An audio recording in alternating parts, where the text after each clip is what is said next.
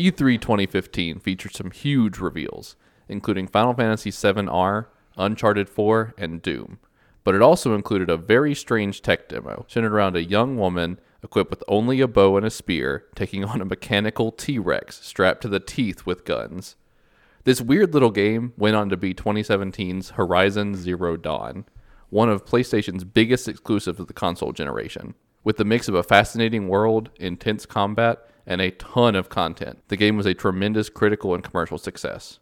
We've known for some time that a sequel was coming, but it wasn't until now, 5 years later, that Horizon Forbidden West arrived. Aloy is ready to take up her bow and venture into a bigger, more complex world. But is it any good? I'm your host, Jordan Walkup, and here to help me answer that question are my two brothers. I'm Jackson. And I'm the other one. Welcome to the Totally Biased Media Podcast. And with all mother's blessing, I say, let's get into it.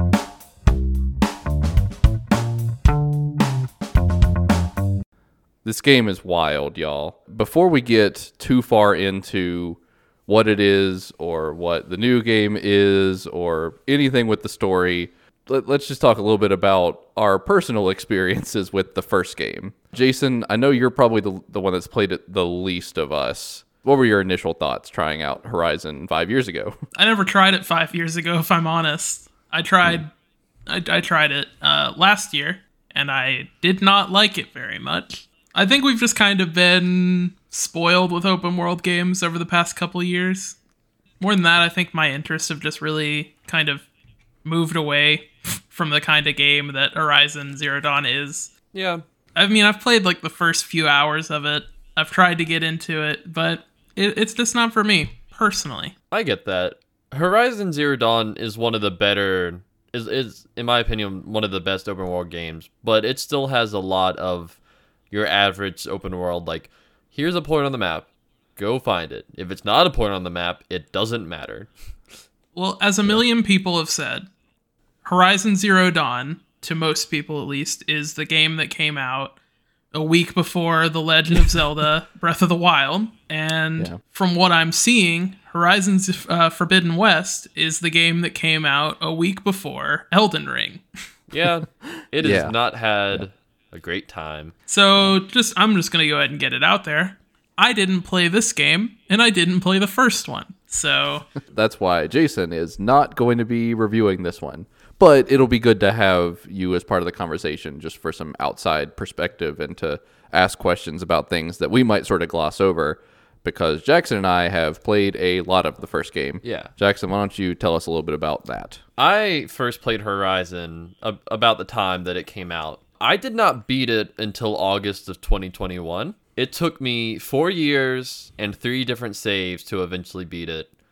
I really do not have an explanation as to why that happened. Even, after spending so many years with it and only beating it once, it is one of my favorite games that has been, on the PS4.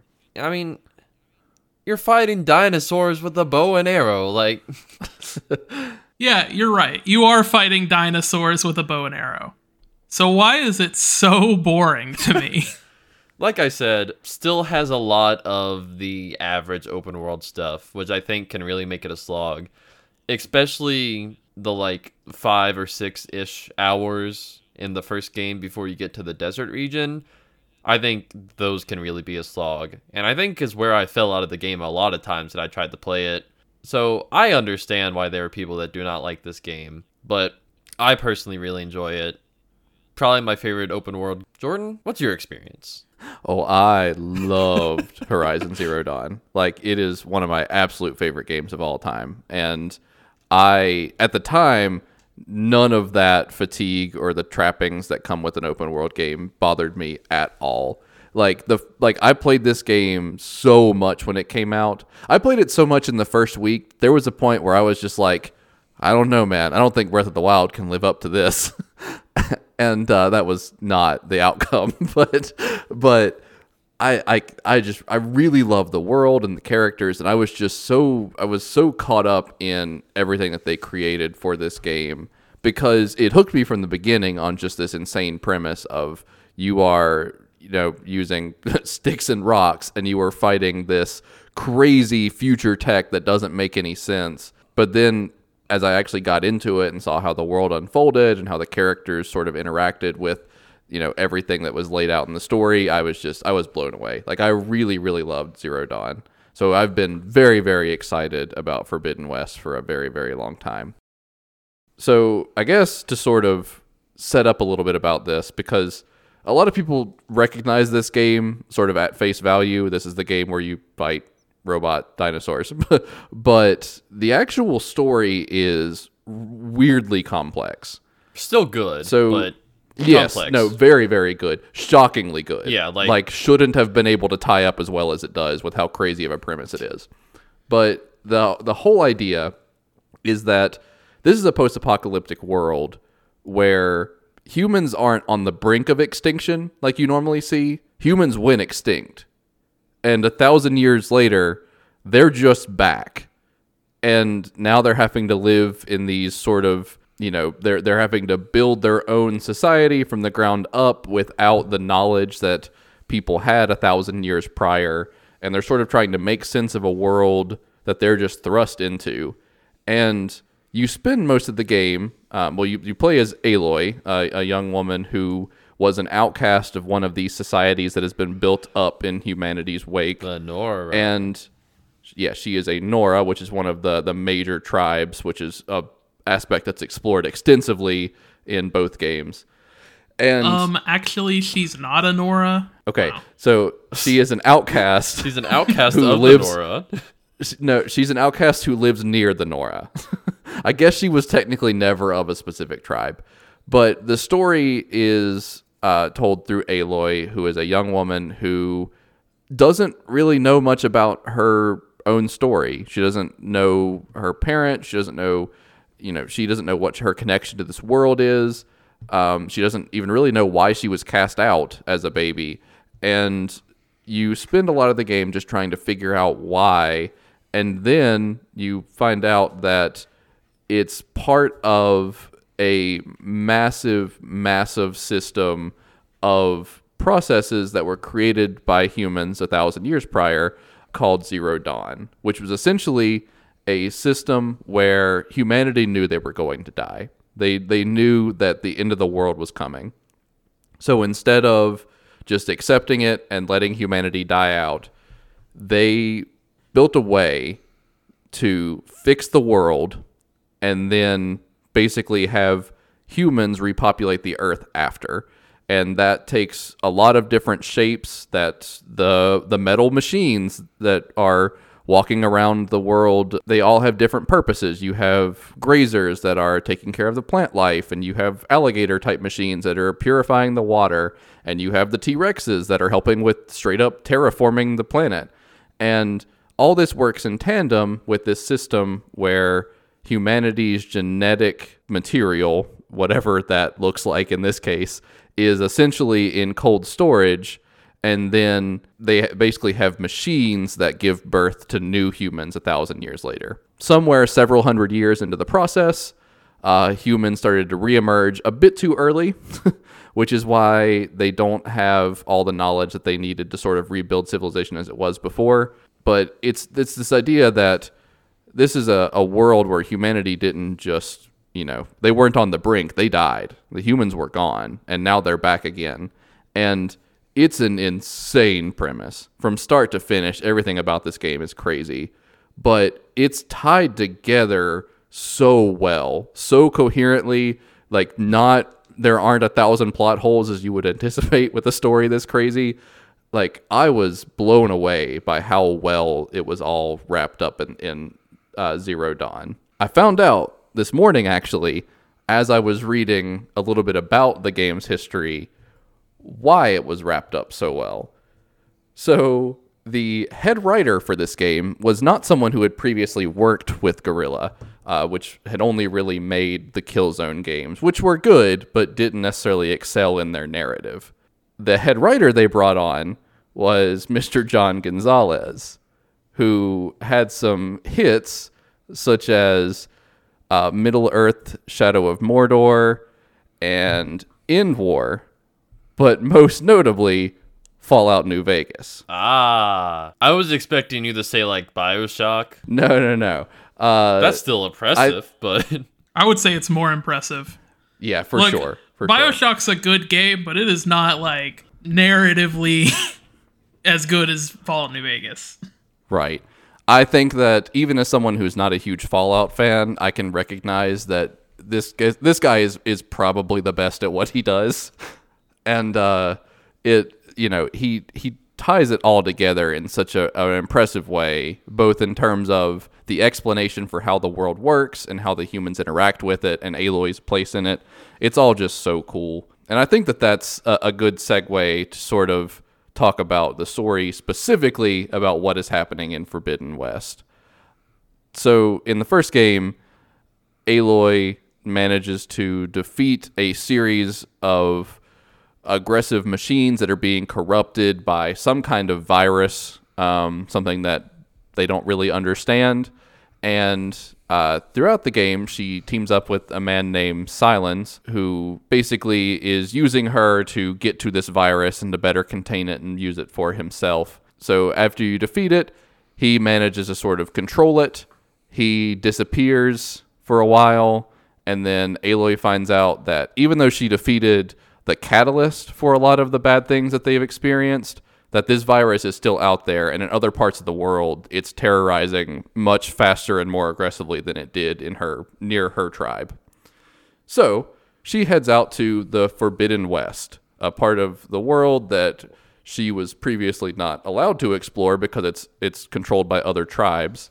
And she is seeking out Silence, trying to understand what the virus is doing, and essentially trying to create a functional version of Zero Dawn that will allow her to fix the things that weren't effectively fixed the first time. That pretty much puts us to what Horizon is and what Forbidden West is and why I love these games so much.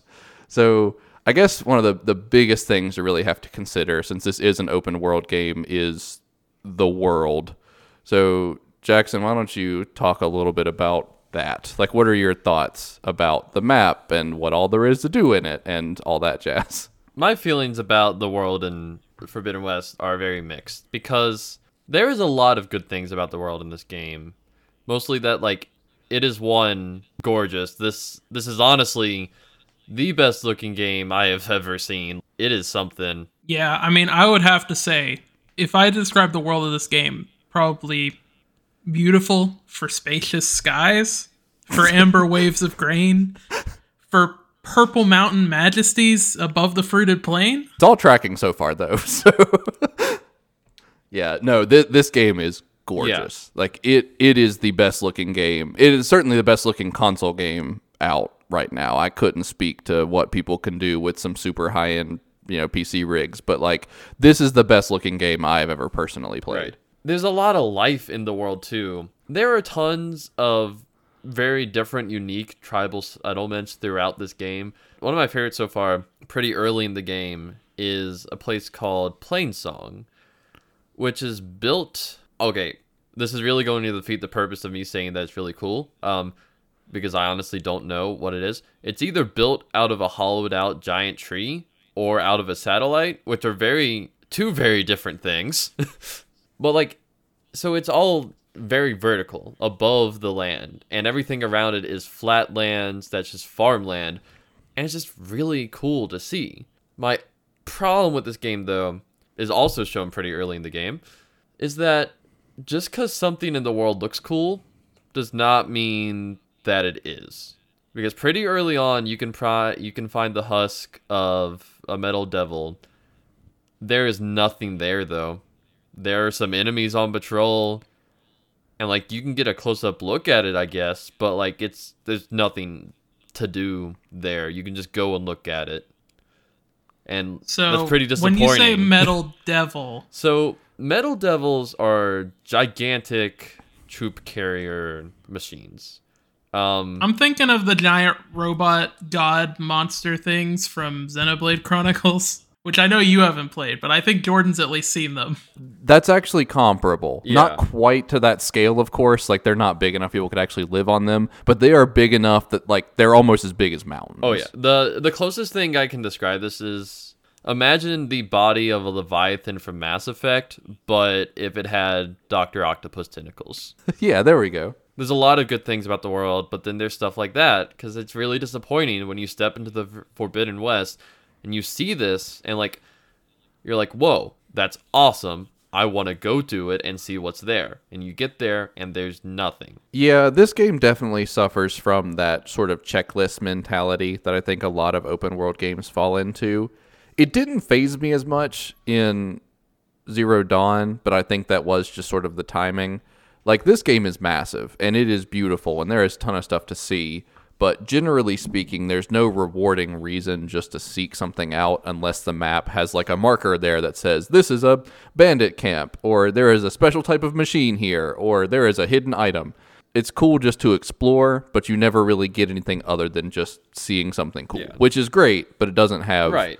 It doesn't have the depth that we're seeing in other games right now. Right. You know, especially And- Elden Ring. And saying something cool is nice, because like in the previous Horizon games, you could see some of these. I think there were 2 or 3 on the map, but like you knew you couldn't go to them, so like you weren't expecting like, oh, I can go to this and find something cool. Like it was just like, it's a really cool sight to see. In this game, you can go to it, and there's nothing. I think, I mean, part of the problem is you can see all the cool things you want, but that's not what video games are for. Yeah. Right. So, you know, I think that's well established. The world is beautiful, but it doesn't, and it has a lot of stuff in it. Like there are a lot of machines, and the machines feel like they're much more natural to the environment. The towns feel much more alive than they did the first time around. I think that was one of the game's biggest weaknesses, was it was a lot of stationary NPCs that repeated voice lines. Whereas now there's people walking around, and there's more diversity in the layout of towns. And, you know, like what Jackson was talking about, some of them are, you know, built into specific environments, or are much more vertical, or just have different sort of unique concepts that make them more interesting. Now, I noticed you didn't pipe in. Do you also not know if it's a satellite or a tree? I was thinking it's a satellite because it's in a... I didn't know what it was, but it's in a desert where there are a lot of other satellites. The thing is, it's also It's like supported by moss covered. Yeah. Though. It is like what he's talking about is a very cool looking town. I don't know for sure what it is. I was assuming satellite because it's in a big valley with a lot of other satellites. But beyond that, I didn't really think too much of it. But I think for me, as cool as the world is, what really sold me on the first game and what's really doing the heavy lifting this time around is the characters. In my opinion, Aloy is the coolest video game protagonist out there. I love the way that she works and the way she interacts with people and the way that she thinks, and it feels very genuine and thorough. It's not as one-dimensional as a lot of video game protagonists are, so you can sort of insert yourself into them. Aloy is an established character with her own ideals, and even though you can choose how far she expands upon certain ideas or how she, you know, reacts to very specific situations, like, she is a self-contained character, and a very interesting one at that. I heard that her character kind of reset in this game. I've at least heard, you know, some people say that it kind of seems like a lot of the growth that she went through as a character in the first game kind of went away in this game in favor of trying to rebuild that character again, but in a more compelling way. I could certainly see that criticism. Yeah. I don't necessarily see it that way because there is justification. Essentially, she succeeded in stopping this potentially world-ending threat, but was immediately thrown back into the mix. So there was this sense of like everything she built was sort of taken away. You know, her going back to sort of her cloistered, you know, unapologetically rude thing at the beginning, it's definitely there, but it's a lot more There's a lot more depth to it than there was in the first game. Like this time around, even though she is pushing people away because that is her nature, you can see a much larger range of emotions that come with that. And, it was sort of a bummer to see her take 2 steps back in the beginning, but I think the reason makes sense and the direction that it's moving in is solid. I will say it does feel like they leaned back into the whole like loner aspect of Aloy, which I will say I don't think by the end of Zero Dawn that she's just like this super charismatic extroverted person. Like the fact that she lived like at least 18 years in solitude definitely takes a toll. Sure. By the end of Zero Dawn, she definitely opens up a little more, and it does feel like they kind of pushed that back a little for at least the opening of Forbidden West. Yeah, disclaimer, because I haven't said it yet. I have probably not even reached the halfway point in Forbidden West, so there's a lot I can't talk about yet. I'm confident I'm at least halfway through story-wise. I've barely even scratched the surface on some of the open world content, which admittedly hasn't been quite as compelling this time around. I'm certainly finding just clear out enemy bases, find random collectibles. I'm not enjoying that stuff as much as I did in the first game, which I attribute more to when this game was released and the other type of games I've been playing lately, more than its own shortcomings. But I think it's certainly worth mentioning that it just doesn't draw me to everything on the map like the first game did. I don't know entirely why that is, because I still think that finding better weapons and armor and items that help me interact with the world is still really cool. It's just not quite as compelling as it was the first time around. I feel like, speaking of equipment, they leaned heavily into, another common open world thing that the first game didn't really do, where, you'll find specific luck throughout the game, and then eventually you'll get something to open that. First game did not really have any of that unless it was, like, essential to the story. Because, like, in the first game, right at the start, you have identity locked door, and, like, it's very obvious something important for the story, and you don't unlock it until very late in the game. And, like, there's nothing there, like, equipment-wise or anything. It's story-based. So, like, that's something that makes sense. But, like, early on in this game, you'll find these crystal flower growth things on doors. And the only thing that's being blocked by them is just, like, more resources and stuff. Yeah. And there's also the pool caster, which is extremely disappointing. You can only use it on fixed points. So this is basically a grappling hook, by the way. You can only use it on fixed points, and unless it's just an upgrade I have not unlocked yet, you cannot use it on enemies, which is also disappointing. Now, I thought he'd said pool caster, Nah. and I was really hoping for something that would maybe shoot an inflatable pool. That would be nice. That'd be a lot better. And then you can jump into it, and you don't take fall damage. It's the hydrator from Ratchet and Clank. Just it lets you take a small amount of water and then turn it into a pool full of water instantly. It just works. There is sort of this like Metroidvania level to it where you find locked doors knowing you're just going to have to come back with another item later. That is kind of annoying and kind of flies in the face of the open worldness of the game. In my experience, you unlock most of those things early enough. It's not that big of a hassle, but it is annoying seeing like on the other side of this wall is just a random collectible, but I can't get it yet and I need to come back later. And I think everyone wants to put Metroidvania stuff in their games. And I think something that's kind of interesting with that is that when you see it in an open world like RPG game, it's almost always something tedious. But Metroidvanias as a genre have been more or less like removing the tedious parts. Right. Yeah.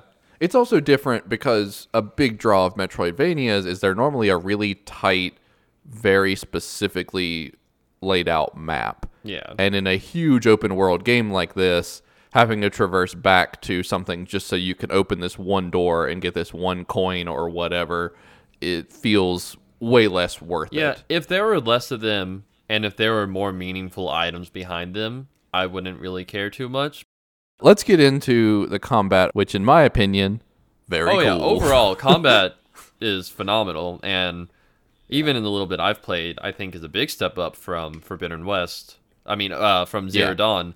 Mostly because it expands upon everything. Mostly because the melee combat is 10 times better. In the first game, the only skills you could get that were melee focused were leader strikes or stealth strikes or strike from above or strike from below. Now, What if you're on the same level as them? You got nothing. Yeah, you're stuck. Plus your regular R1 combo and heavy combo. This, that was it. It is 10 times better in this. You have so much you can do. There's an entire skill tree just dedicated to melee combos. Yeah.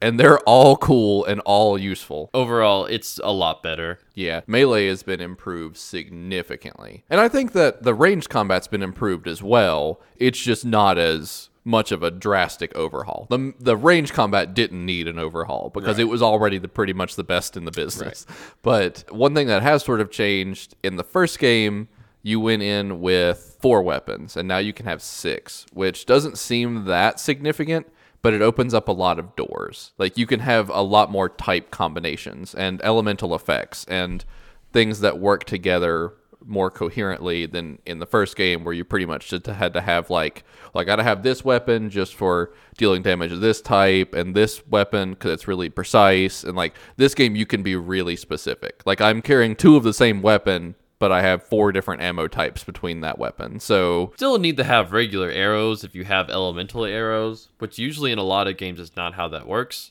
I personally like how it works because elements just function differently entirely in Horizon than other games. Funny you say that, because it does function the same way as it does in Elden Ring. I feel like a lot of games since the first Horizon have taken up a very similar style. Basically, you have a meter above an enemy's head, and you have to fill it up with a certain element, and from that point on, they are inflicted with that element. And enemies that are weak against it take less arrows to start that and take more damage from it overall, and enemies that are strong, vice versa. Like, I like that, but like...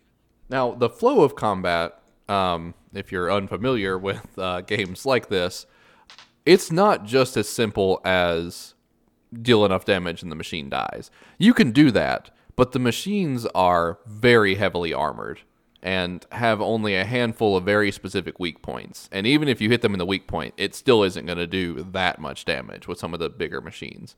So what you're really focusing on is the elemental damage, which is going to damage over time, and destroying their armor and weapons. Right. So every piece of an enemy is a separate object. And say a saber-toothed tiger has like gun type things mounted to its shoulders. Normal saber-toothed tiger things. Right, like saber-toothed tigers. Yeah. And, a regular non-elemental bow might not do very much damage to that particular type of enemy, but it has a higher chance of knocking off weapons and armor. So you might start off the fight, like from stealth, taking a couple quick shots at its shoulders to try and knock off those guns. That way it has less of a risk of fighting you as you're drawing in closer for whatever your next big move is. So every machine has a whole list of breakable parts, and you need those both for crafting and just for the sake of getting them away from the enemy. Right. So you can do a lot of really wild stuff. The T-Rex is a really good example because it has so much stuff on it. And some of the weapons and armor you can knock off, you can then turn around and use on it. Right. Like, you can knock off a heavy machine gun and then pick it up yourself, and that just knocks off its other weapons and armor crazy fast. Another thing that I really like about the whole like component system is that early in the game, specifically Zero Dawn for me, because a lot of these enemies in Forbidden West are like, there's a lot of, the same enemies. I think all the same machines came back. But in Zero Dawn, like when I first played it, like I didn't know like what components these enemies had and stuff like that. So like they're a lot more fierce to go up against, especially the first time you fight them. So like every time you fight these enemies, you're learning a little bit more about them and how they fight. And then the next time you fight them, it's nothing. Like first time you fight a T-Rex in Zero Dawn, like it's probably your hardest fight yet. By the end of the game, probably as easy as taking out a Watcher. Well, I wouldn't go that far. They still have like 1,000,000 HP. I don't know though. Nah, man, you heard him. It's just as easy as taking out that one that you can take out with like one hit in the eye. Yeah. It's the same. I have a very specific idea about what I think the future of Horizon should be. And I think what you were just saying is a good segue to that. It's time to go east. Yep. No, I think that the story and the characters are great, and there is so much there that's worth continuing to explore. And I think the combat is really, really strong and will last well past, as a concept, could last much further than the world and the story can. So here's my proposal. Gorilla, I want you to listen carefully because I know every single person that works in your company is listening. Horizon should be 2 games.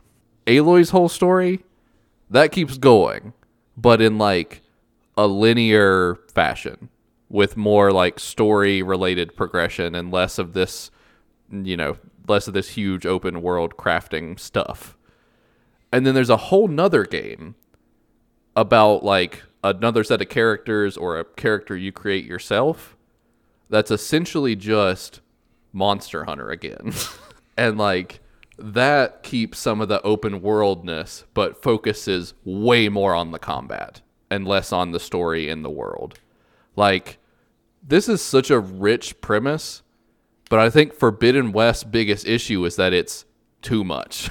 It's a great game, but it's exhausting sometimes. And you know what? Let's drop the robot dinosaurs and get some robot dragons. I mean, it's inevitable. Like, there will be robot dragons in one of the future games, I'm sure.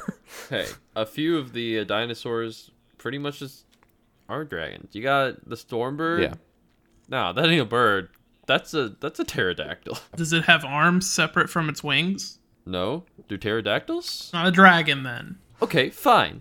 Wyverns. I don't actually know what the difference is. But anyways. I don't know how I feel about that. Like, I like linear games that are more focused on the story, and I tolerate open world games where story is not important but are still fun. But like, I like when those are meshed together. Like, I like games where you have insane, weird story like Horizons, but you also have that over a game with a lot to do.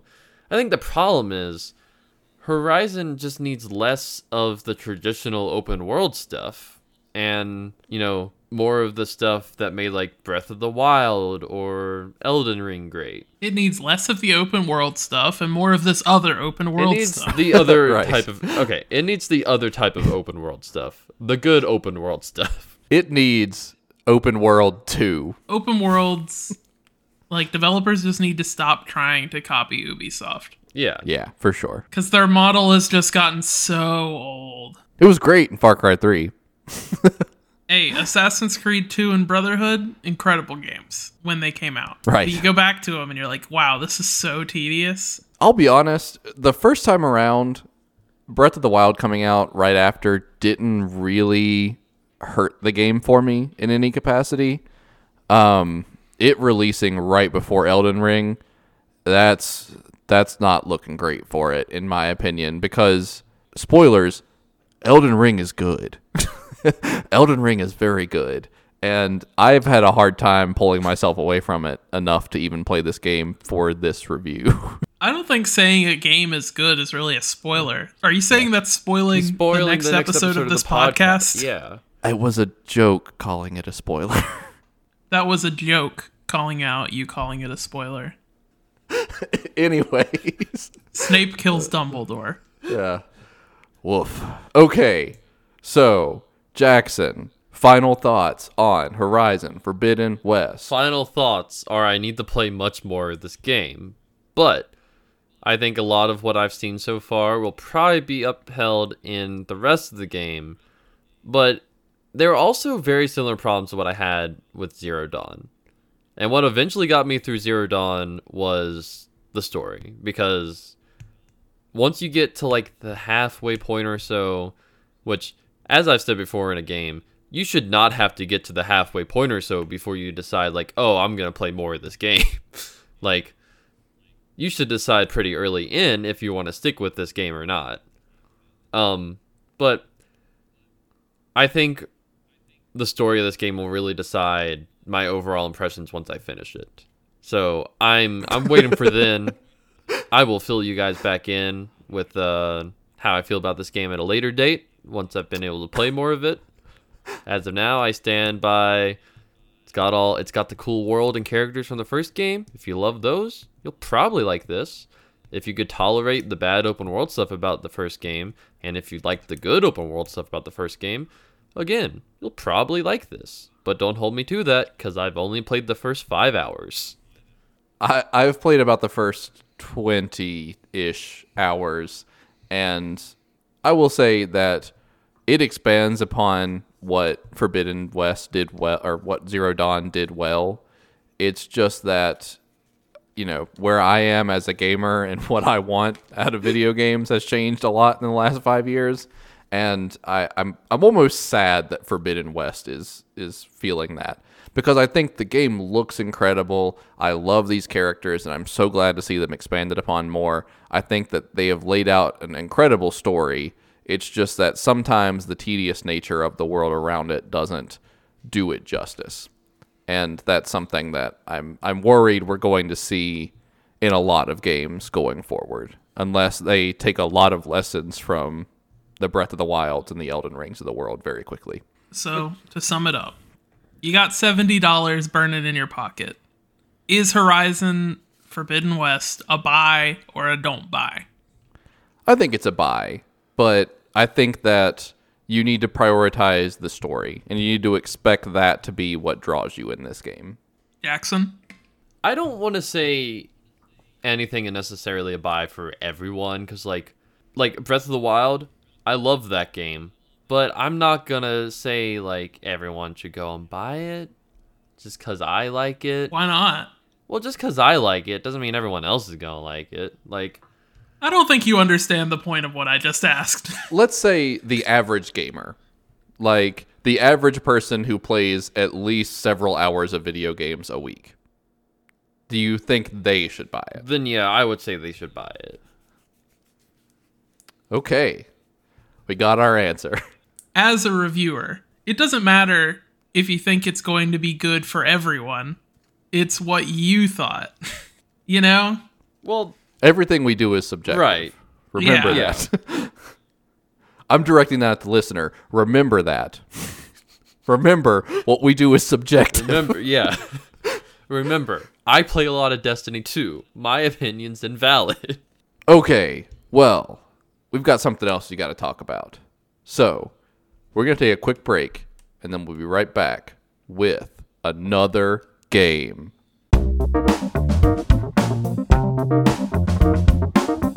I think we can all agree that Kung Fu is awesome.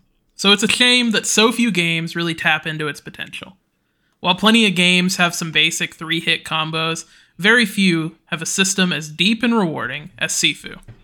In Slowclap's new Kung Fu Brawler, you'll have to take on hordes of enemies with only your wits and whatever improvised weapons are at hand. You play as a young man tasked with tracking down and defeating the 5 assassins responsible for killing your father and destroying your home. Early on, you inherit a mystical talisman, which brings you back from the dead, but does so at a price. Each death will cause your character to grow older, leaving you more powerful, but also more fragile. How that shakes out is up to you. So yeah, Sifu. Sifu. Like I So- mentioned. You're tracking down these assassins, and you're kung fuing them to death. But, like, what does that actually look like? Like, what is the shape that Sifu takes? I have no idea what you're asking. Explain, like, how the game flows, and, like, what the level layout and, like, the progression, and just sort of, like, how you're doing that. Because, you can kung fu in a lot of settings. Yeah. I mean, I think from a high level, Sifu is a 3D Kung Fu brawler at the highest level. But I think what kind of makes it interesting is that it has this whole through line where as you're going through these different levels, which are all kind of themed after different things. That was a really weird way to word that. You go through have several themes, themed yes. levels, and the first one is something like a drug lab, and at the end of it, you fight a guy with a machete, and then the second one is a nightclub, but as you go through the nightclub, you kind of figure out it's a recruitment center for the mob, more or less. And you have to go through, like, this whole fire-themed area, called like the Proving to get to the final boss of that level, who has a giant staff and can like burn people's arms with his hands. I don't really know what his powers are supposed to be. Nice. You see a scene of him pretty early on where he grabs one of his disciples' arms and burns them. But like, I don't know if he like absorbed power from that guy or if he was just burning him to be mean or, you know. I hope the second one. Now, the levels there, are they more like linear, or is there more of an openness? Like, are there multiple ways you can approach it? There's definitely multiple ways you can approach it. As you go through the level, you'll find different things kind of strewn throughout, like a key for a door. But the key for that door that you might have found, the door might not be in that level, or it might be at an earlier part of the level that you can't get back to because you've already progressed past it. So a big thing in it is replaying levels with these new things that you found around the map to unlock new shortcuts. And generally, the shortcuts will not only, let you get to let you get to like a later area faster, as a shortcut does. It'll generally provide like a completely different route. So if you follow the normal route in one of the early areas, you'll end up on kind of like the third floor of a drug lab. And you can take the enemies out that are at the higher levels as you make your way down and kind of stealth around it. If you take the shortcut, you come in on the ground floor where most of the enemies are. So you pretty much have to get into the fight immediately. The way you're explaining it really makes me picture like Hitman almost, but you can like carry some items and stuff between attempts. Does that sort of sound right at all? I would say so. It's somewhat similar. There's, Hitman has more of a focus of replaying the same level over and over and doing different things to get XP, and then the map essentially levels up to have new things. There are things for the first level that you don't find until you've done the last level. Mm-hmm. Not necessarily shortcuts, but, an extra room that might have some extra items that'll help you in the fight. I think the big thing on focus in the game is definitely the combat, which is inspired by a real Kung Fu style, which I don't remember the name of off the top of my head. It's called Pak Mei, which it's a real form of martial arts. And like all the moves that you do in the game are, at the very least, based on real Pak Mei. Nice.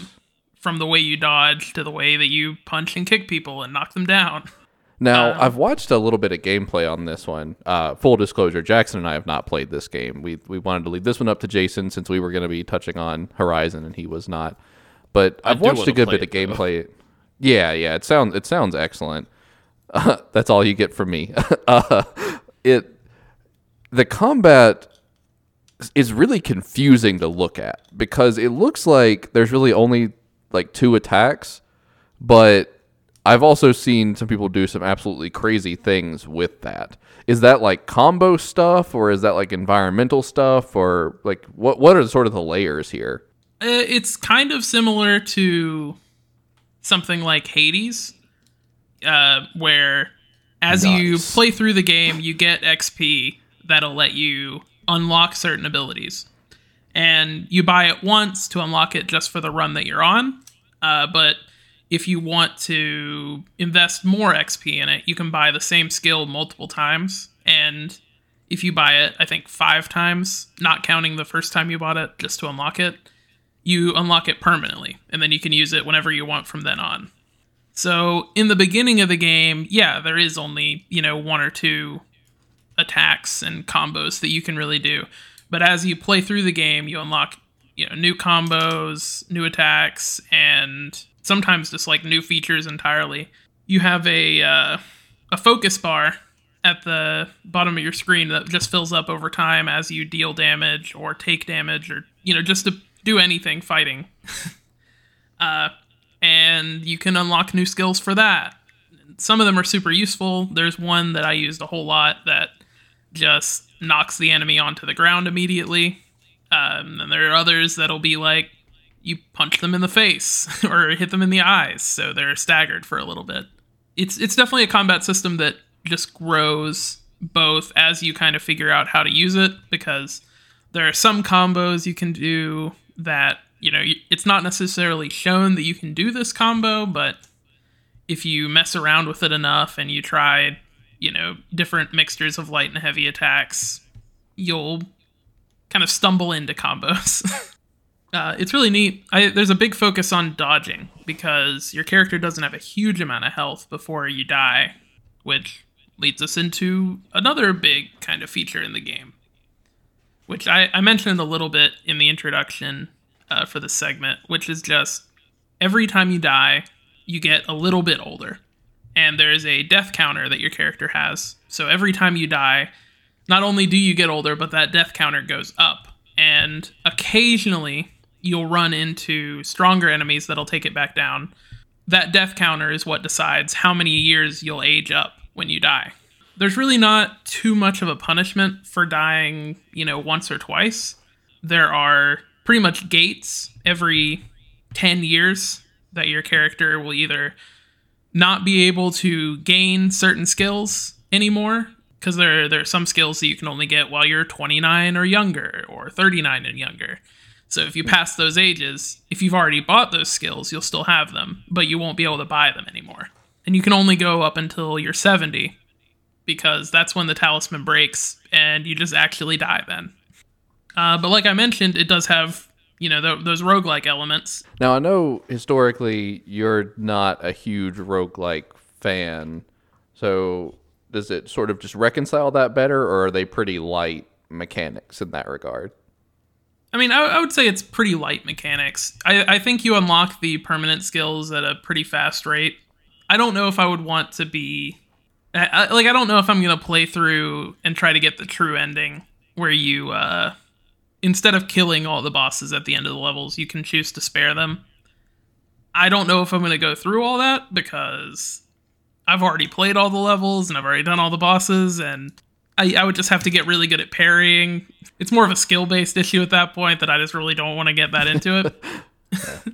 I did beat the game, and I did really enjoy my time with it, but I do feel like it could get, in my opinion at least, repetitive if I were to try to do everything. That said, I definitely did go through a lot and just try to beat levels younger. Because the way it works is a little weird. Because whenever you finish a level, you'll go into the next level at the age that you finished that last level. And if you beat the level, then that will be the new youngest age that you'll start that level at. It's a little convoluted for something that should be pretty much as simple as, like, you can play the level at whatever the lowest you beat the previous one. Like, that should be it. I really enjoyed the game. I just don't have too terribly much to say about it, if I'm honest. It's also tough because we're used to at least two of us playing just about every game we get into, so there's some back and forth. But yeah, I'm pretty don't really have clueless on anything this to one. bounce off of for this one. Yeah. I think that, that's still a whole lot of Sifu talk for just one person going on without us being able to contribute. I think it's about time that we pull the plug. Leave that in. Instead of the toilet, leave that in. Flush, flush, flush, flush, flush, flush. Jackson, what else have you been into? The only things I have been playing recently are games we're reviewing. So, and I kind of already talked about them last week. So I'm not going to talk about any game or movie or show or song this week, actually. I'm going to talk about something a little different. That's right. I'm talking about Lego Speed Champions. Lego Speed Champions is a line of Lego sets devoted entirely to cool cars. And March 1st, they had a new line of them come out. And instead of Walmart taking a month to get them in stock like they usually do, they got them day one. So I've already got my hands on two of these bad boys. I've got one right here with me of the Lamborghini Countach. I don't know what Let it's the from. fans see it. Yeah. The Lamborghini Countach. As You can heard it tell, here. Yeah. That's a pretty older model of a Lamborghini, way before my time. It is nice, though. A lot of the reason people buy Lego sets is because they look cool and there's players to play with them or to build them. Something about these sets, though, like, there's always a lot of interesting moving weirdly moving parts going on in the building system. Part of the building for the Lamborghini Countach is like a transformer. Like, you plug some stuff in and you have to move it around to where it goes, which is not something you see often with Lego sets. And it's just, like, really cool to do. Another one that I just got earlier today, haven't had the chance to put together yet because we've been podcasting, a 2-pack of the Mercedes-AMG F1 W12E Performance. That's the full name. And the Mercedes-AMG Project One, which you may recognize. The Project One is the cover car from Horizon 5. Forza Horizon 5. Feel like I should clarify since we talked about a different Horizon earlier this episode. It's going to be real egg on your face when Horizon Forbidden West 3 sequels from now has that car on the front. And they got some other sets too. They got the Lotus Evija? I don't know how to pronounce it. It's Evija. Hey, look, bud, that didn't stop you with the Countach. I called it's Countach. I called it that. You also got the 1970 Ferrari 512M. It seems more of like your typical like souped up like racing car. Definitely not something you'd actually see someone driving anywhere. And then my personal favorite, they got Countach. Aston Martin for the first time. Countach. They got a 2-pack Countach. with the Valkyrie AMR Pro and the Vantage GT3. I don't remember which one of these it was. One of these is a concept car, which they've never done before. And you Which know one what? of them is the one that Jimmy Bond drove? Neither. But there are leaks, and Lego leaks are usually pretty accurate. There's possibly, with the grain of salt still, because it's a rumor / leak, there's possibly gonna be an Aston Martin DB5 set later this year. So I thought hope the that's DB5 true. set already came out. No, that's the big like $150 like huge one. Speed Champions are specifically like minifigure size cars. Oh. So Countach. this is what I've been doing for the Countach. past few days. This is what I'm Countach. going to continue That's too to do. relatable. I'm confused. Never mind. I don't know. This is what I've been doing the past few days. It's what I'm gonna continue to keep doing once I get the other ones because that's what I do. And hopefully by next week I can actually talk about something relevant to our podcast again. So, anyways, Jason, I'll be honest. I loved this. I know I brought some weird energy into this. So, I anyways, just didn't know that I would have to listen to Car Talk when I tuned into this podcast today. hey, it's Car called talk Horizon. for people that don't actually know anything about. Oh yeah, I don't know cars about themselves. how cars. I don't know anything about how cars function. I just know they look cool. That's what Yeah, matters. I reckon that car probably goes about, I don't know, 10 Fast. foot in a single push. So, anyways, Jason, what have you been into? And please be something related to what we do on this podcast. Oh, you know it's not. I've watched the hit film from 2004, I think, Shrek 2. Ooh. And let me tell you, it holds up pretty good. There's that part where they where the cops plant catnip on Puss in Boots. That's funny. What? Okay, for the record, I have not seen Shrek 2. I've only seen Shrek 1 and Shrek the Musical. Well, you're missing out because Shrek 2 is better than Shrek the Musical. Oh, and I can't forget the Puss in Boots movie. Shrek 2 introduced Puss in Boots. He's incredible in this movie. Wait, was he not in the first one? No. What? I could have sworn he was. Okay. Maybe I have seen Shrek 2. Let me just get this across to you, bud. In Shrek 1, Shrek is going to save the princess so he can get his land back. Shrek 2 is he and Fiona go... Well, the intro to the movie is their honeymoon. And then after that, they go to the land of far, far away to get the king and yes. king's blessing. Because, well, the king and the queen are Fiona's parents. Okay. About to And say. I do have to point out one flaw with this movie in that it's weird that he gets, the blessing of the king and queen after they're already married. Right? Right. I think yeah. that usually happens first. Yeah, normally. Anyways, that's the only flaw with the movie. Otherwise, perfect film. Honestly, the ending scene where the fairy godmother sings "Holding Out for a Hero," incredible. It's been our worst pulling the plug yet. It's had And more. I have nothing to talk about. This has had more energy than the rest of this episode has. I'm in the same boat as Jackson. I've only been playing games that we're going to talk about in depth in the future. I've been listening to a lot of MGMT, so that's a good one. I recommend them. It's a solid group. It's about all I got. No actual plugs to pull, unfortunately, other than for an album that came out, I don't know, probably 10, 15 years ago. Let's double check, actually. Say closer than Yeah, 10. yeah. I've been listening to an album that came out in 2007. Oh, okay, never mind. That's all I exactly got. 15. I think it's time we put down this episode. Wow. I think it's lived a long enough and happy enough life, and it deserves. Instead of doing to an end. instead of doing an outro, can you just include the sound of a like a gun going off? No, but I can do this. Kuntosh.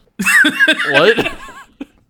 Anyways, thank you for listening to the Totally Biased Media podcast. If you would like to reach out to us, there are a lot of ways you can do that. At TPMcast on Twitter, at Totally Biased Media on Instagram. We're on twitch.tv/Totally Biased Media.